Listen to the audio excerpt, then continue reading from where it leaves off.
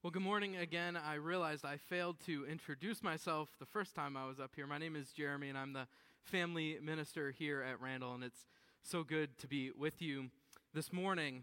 When I met with Pastor Brian and Pastor Milo back in June to kind of talk about dates and logistics of coming on staff, in that conversation, they said, pencil in July 31st to have you speak on that Sunday. And I was like, great, awesome, really excited about that. And Pastor Brian then said, I think we're going to have you preach on Lamentations. And I laughed because I naturally, I think, thought that they were just pulling a prank on the new guy, right? Like, let's tell him he's going to preach on Lamentations, and then we'll all have a good laugh, and then we'll tell him some parable or something that Jesus said.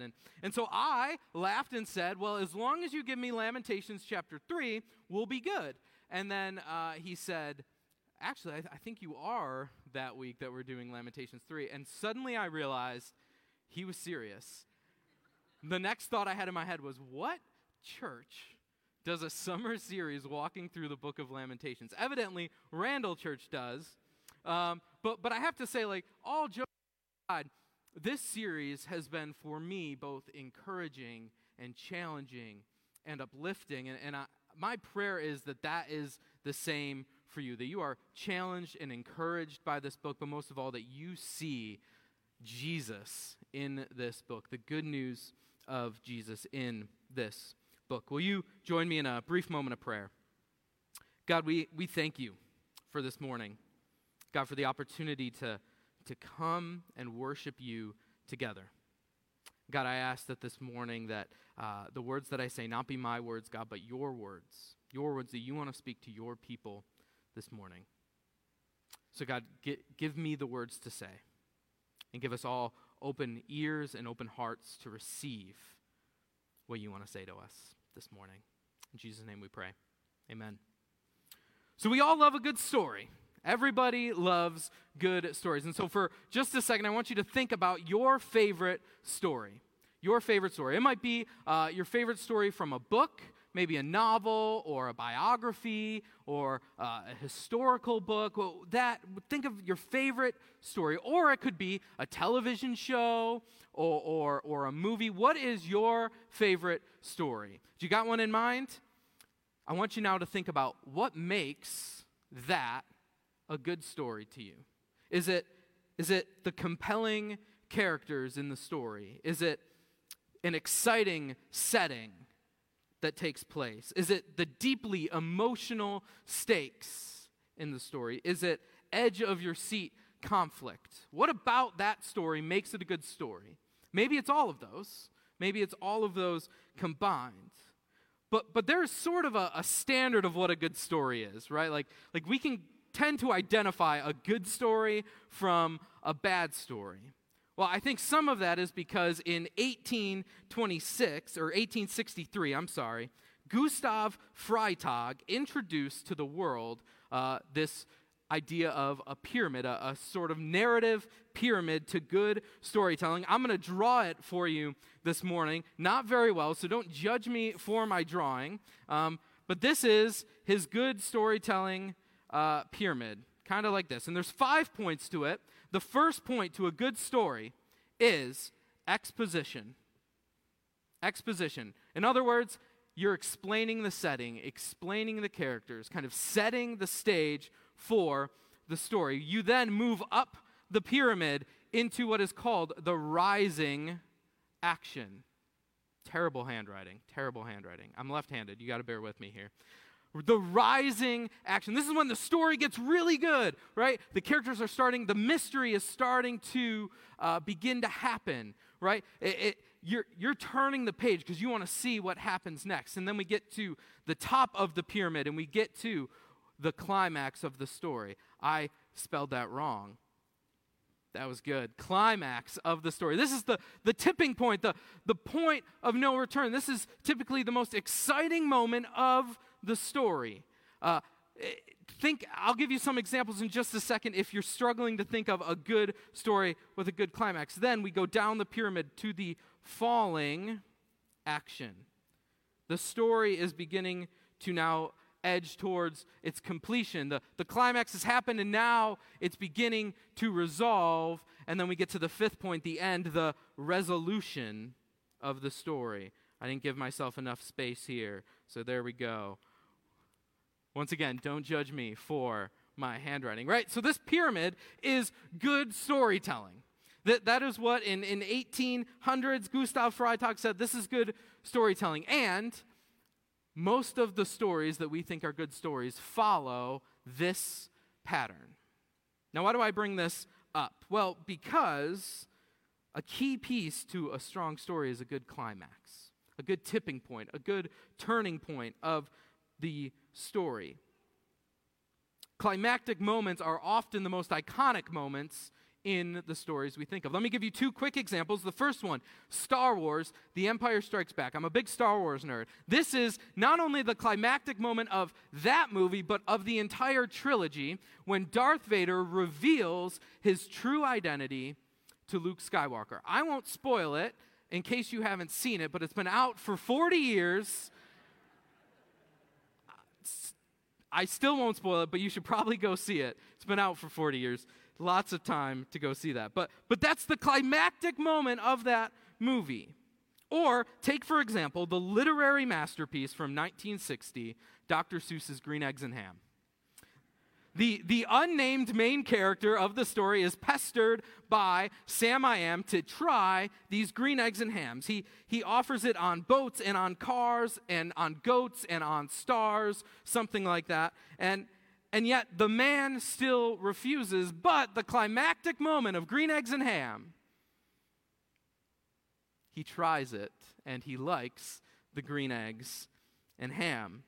Now, as a parent of a 3-year-old now, I empathize with Sam I Am, trying to get my child to eat things. I'm negotiating, will you eat it in your chair? Will you eat it anywhere? And anybody else feel any parents? Okay, all right, we've got some hands. I was concerned that I was going to be the only parent that had an imperfect child here. But good to know I'm not the only one. That's good. So the climax of a story is the turning point, the tipping point, the defining moment that changes everything. The climax sometimes in stories can change our perspectives sometimes. It can cause us to evaluate what we are experiencing. And this morning, we're diving into the center of Lamentations, chapter 3. And even though, as both Pastor Brian and Pastor Milo have explained, that the 5 chapters in Lamentations are actually poems, separate poems, there is a sense that we are now at the climactic moment of this book. Not only is chapter 3 the longest of the 3, but even within it, as we will see, there is its own climax within the poem, this tipping point of the laments. Now, chapter 3 pivots us from what was largely communal poems of lament in the first 2 chapters to very deeply personal lament, as we will see. The first 18 verses of this poem are graphically describing the author's feelings towards God and the feelings for what they are experiencing in the moment. Look at how this poem starts in verse 1. It says, I am the man who has seen affliction by the rod of his wrath.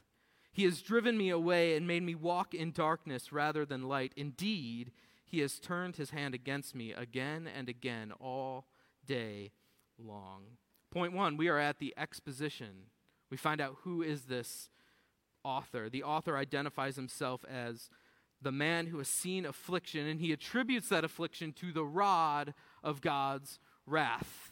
What exactly is a rod? I want to explain that for us for just a second. In the Bible, the rod is often seen as a symbol of power, authority, of judgment, of discipline. But it's also a physical object that shepherds would have used. We're often familiar with the shepherd's staff, right? The candy cane type looking staff.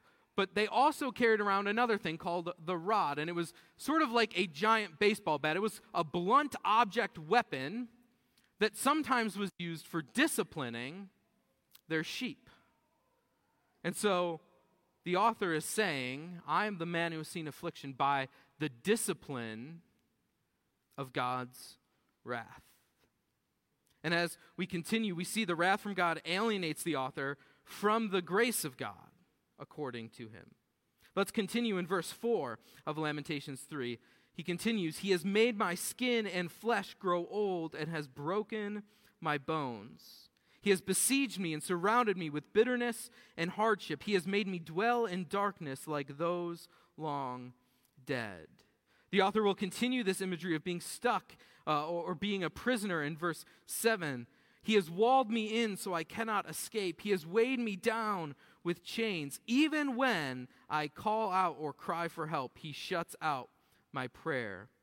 He has barred my way with blocks of stone. He has made my paths crooked. You can see why I thought this was a joke that I'd be preaching in Lamentations just last month. But can you think of a time in your life where you have maybe felt this way? Maybe you identify with the author. Like God was maybe surrounding you with bitterness and hardship. The struggles of illness and trouble and stress and drama all piling on top of you where you feel like you are in a pit and unable to escape. I know I have. I know I have felt the deep sorrow of lament in my own life. Pastor Brian and Pastor Milo did not realize when they scheduled me to speak this Sunday the significance of having me preach this Sunday. The month of July is a season of lament for my family because yesterday marked the 5-year anniversary of my mom passing away at the age of 56, pretty suddenly. And on top of that, last Monday, was her birthday. And so the double whammy of both the anniversary of her passing and her birthday, 5 days apart, the feeling of lament for our family is pretty real right now. And as we continue walking in this poem, you can feel the deep anguish and sorrow that the author is feeling. And if, like me, you read this, you begin to notice times in your own life you might be able to sympathize with this. But I'm not necessarily talking about these big, giant moments in our life that cause us lament, the most dramatic or most horrific moments. These can occur even in the smallest of times. Lament happens in all different moments of our life.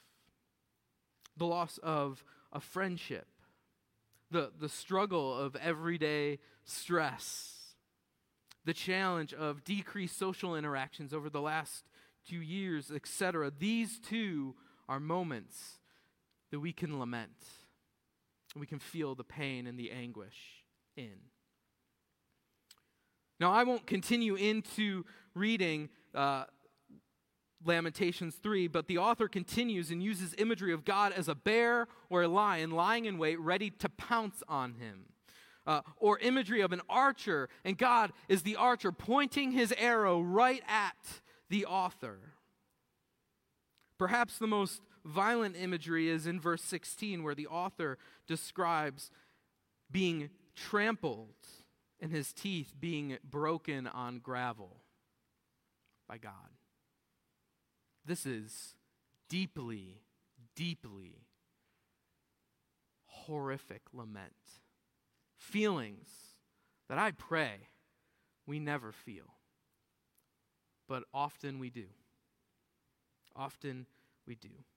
I hope that what you see here is not just someone who is sad, not just someone who's had a bad day at the office or has just had enough with the kids because they didn't eat their lunch, they didn't take a nap, they're running all over the place, there's crayon on the wall, my mind's going crazy, right?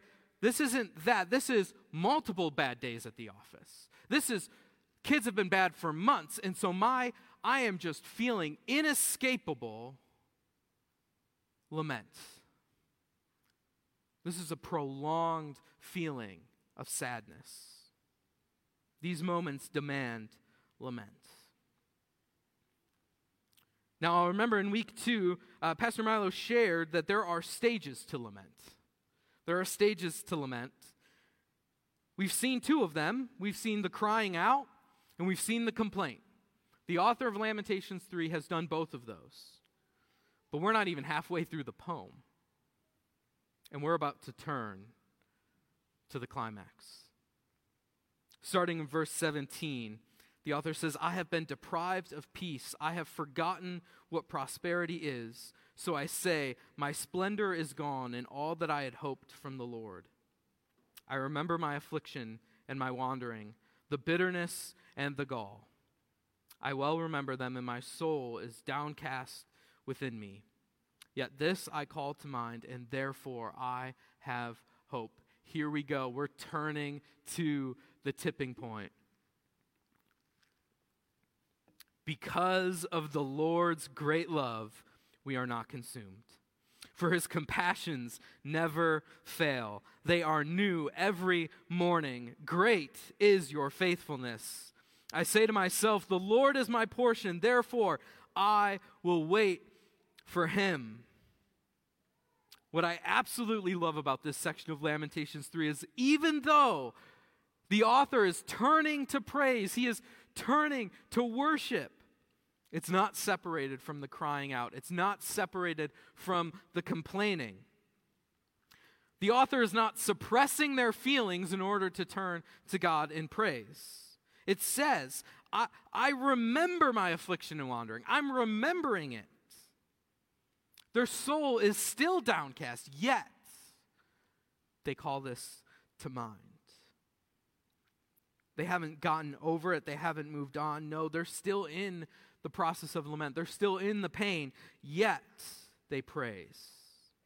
It's a beautiful reminder for us that lament and praise are not separate things. They are not mutually exclusive. They can be together, and oftentimes are together. I think sometimes we think of lament and praise as those theater masks, those comedy and tragedy theater masks, right? Like praise is when you're happy and lament is when you're sad, and they're separated. You can't mix the two, and it's a false separation. It creates a sort of mindset that says, I can't give God any of my praise until I'm happy, until I've had a good week, then I'll come to church and praise God. I don't know about you, but if that's the mindset we're living with, I'm coming to church most weeks not in a place to praise God if I have to have a great week to come to church and praise God. I would say 85% of my weeks aren't great all of the time. Things happen during the week. But the author of Lamentations shows us something different. They show us praise in the midst of laments, that our praise is not based on our circumstances. Instead, praise is part of lament. But what is the author praising God for? Well, we see in verse 23 through 24, I count 3 things that the author is praising God for. First is God's love. He's praising God for his love. Second, he's praising him for his compassions, or some translations may say mercy. And thirdly, he's praising God for his faithfulness. But the question that hangs over our heads when we hear this, the question that naturally gets asked in these moments is, how can you praise God for being faithful and loving in a season where you feel like he's not listening? How do you praise God when you feel like you're stuck in a pit and God's not there? I want to be clear. I'm not saying that praising God in the midst of pain is easy, but yet the author of Lamentations is doing that. How can they do that? How can they say God is good and loving and compassionate when just a few breaths earlier says God's a lion waiting to pounce on them? Well, it's because of God's faithfulness. God's faithfulness is the key to all of this. The author does not say God was faithful. He says God is faithful. He's using the present tense in this text. He's saying God is faithful, and he is saying that God is faithful because God has shown to be faithful in the past. If you'll bear with me, I want to do a quick survey of some of the promises that the author of Lamentations would have been calling to mind as he was saying, great is your faithfulness. 3 of them, all from early on in sort of the the life of God's chosen people, the Israelites. The first one is God's promise to Abraham that we see in Genesis 12 and repeated in 15 and 17. God promises Abraham that he's going to have a son, and that son is going to become the father of many nations, and those nations will be blessed through Abraham. But God makes that promise when Abraham and Sarah couldn't have children, and he was 75 years old. But yet God showed his faithfulness 25 years later by giving Abraham and Sarah Isaac, their son. Another promise that he would have called to mind was that God tells Abraham in Genesis 15 that his descendants would become slaves in a foreign country, but they would be led out of slavery by God. And later in Exodus, we see the Israelites for 400 years are slaves in Egypt, but God, through Moses, leads his people out of slavery into freedom. And then finally, we can look at the promised land. God again promises Abraham, I'm going to give you this land. I'm going to give your descendants this land. And so, the Israelites leaving Egypt are excited to enter this promised land, but what happens is for 40 years, an entire generation passes, and yet God is still faithful. Despite Israel's unfaithfulness, they inherit the promised land. Everything that God promised came to pass. God's faithfulness was true. But the author of Lamentations more than likely would have had a more relevant promise in mind during this time. He'd be looking back at those promises to Abraham and see their fulfillment, but there was a promise that they may have had in their mind as they were writing this. A promise that was given through the prophet Jeremiah. Jeremiah was the prophet God sent to the Israelites, telling them about their unfaithfulness, proclaiming that because of your unfaithfulness, Babylon's coming, and you're going to be driven out. You're going to be exiled. In fact, that's why many scholars and theologians believe that Jeremiah was the author of Lamentations, because of that reason. But we see that through Jeremiah, God not only promised destruction and exile, he promised something else. And this verse may be a little familiar to you. In Jeremiah chapter 29, this is what the Lord says. When 70 years are completed for Babylon, I will come to you and fulfill my good promise to bring you back to this place. For I know the plans I have for you, declares the Lord, plans to prosper you and not harm you, plans to give you hope and a future. I will gather you all from the nations and places where I have banished you, declares the Lord, and will bring you back to the place from which I carried you into exile. This famous Bible verse, this Bible verse that many of us know by heart, is a promise from God, a promise that despite their exile, despite the destruction that they are seeing to their holy city, in 70 years, God was going to return, and he was going to bring them back. He was going to bring them out of exile back to Jerusalem. And this is the promise that made the author of Lamentations say, the Lord is my portion, I will wait for him. I will wait for the fulfillment of God's promise. More than likely, the author wouldn't have seen that promise fulfilled. But yet he says, I will wait.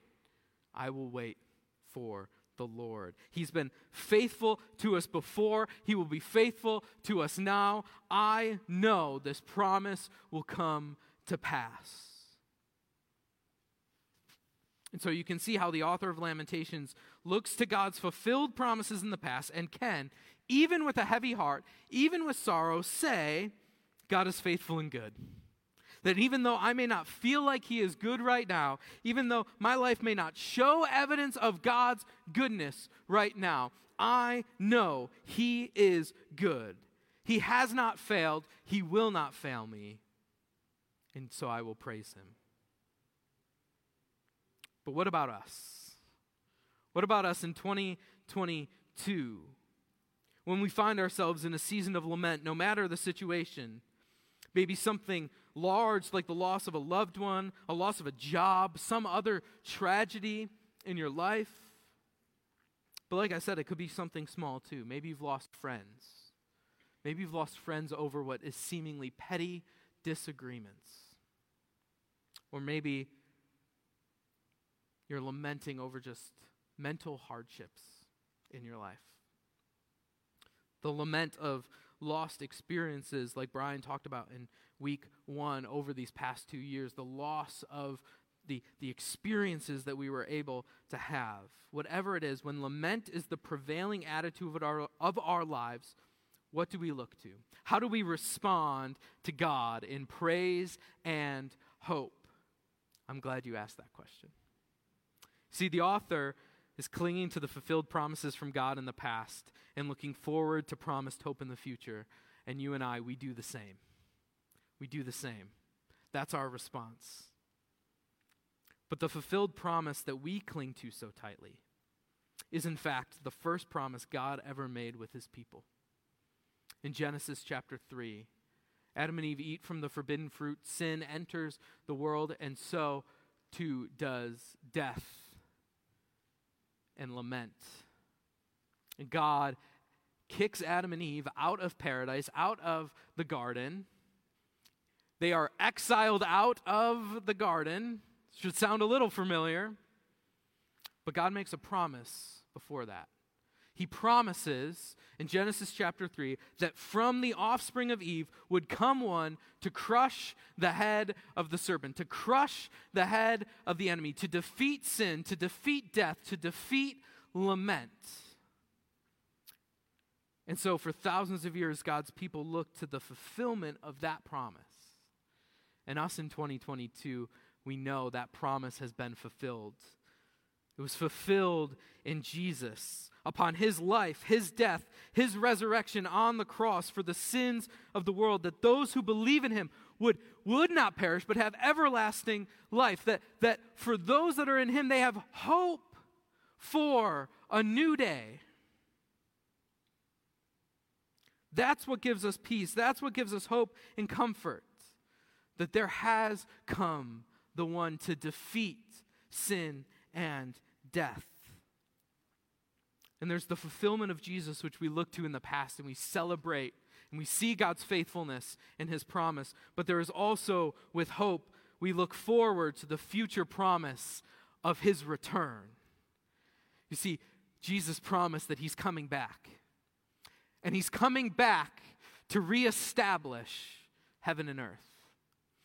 To bring us back into right relationship forever, where there will be no more sin, no more death, no more lament. And so just like the author of Lamentations, we are looking to a fulfilled promise, but we look to the future hope. And we can say, we know he's coming back because God has been faithful to every promise. He will be faithful to this one. I want to go back to the opening line of Lamentations 3 for a second. Remember how we talked about God's rod of wrath? Well, Scripture speaks of God's rod in another way, a rod of comfort. Psalm 23, maybe the most famous psalm. David says, "The Lord is my shepherd, I shall not want." He says, "Even though I walk through the valley of the shadow of death, your rod and your staff comfort me." You see, shepherds, their rod was, yes, sometimes used for discipline, but more often than not, the weapon of the rod was actually used as a weapon against the enemies of the sheep, against the prey. And so this rod would have been a symbol of comfort to the sheep. It would have been a sign of comfort, of hope, of peace for them. See, God's rod of wrath, or maybe a better word is judgment, God's rod of judgment is very real. But his rod of comfort is just as real. And when we need it most, that comfort is there. And that comfort has a name, and his name is Jesus. As the band comes forward, I want to remind us that with Christ, we can sit in a season of lament. We can wonder where God is in all of this. And yet, because of Christ, we can say the steadfast love of the Lord never ceases.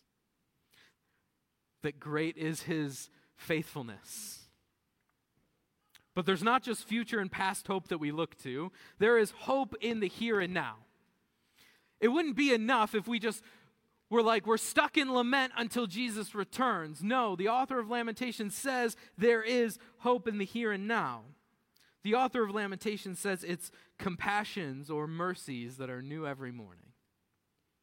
That even when we don't necessarily feel those mercies, they're given to us each and every morning.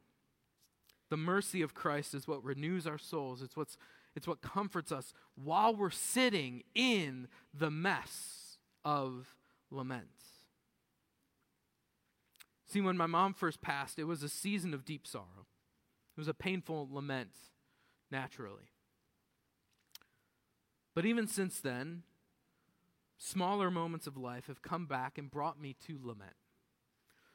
Some of them might actually not be small, but things like my wedding, the birth of our son Micah, moments she was not here for. But even smaller moments. Like in April of 2021 when I got sick with COVID and all I wanted was my mom, the nurse, to take care of me. She wasn't there. Or when we took a family trip in January to Disney and it was a blast. It was so joyful, but I couldn't help but feel in those moments. My mom would be loving this right now. And it brought me into a place of lament.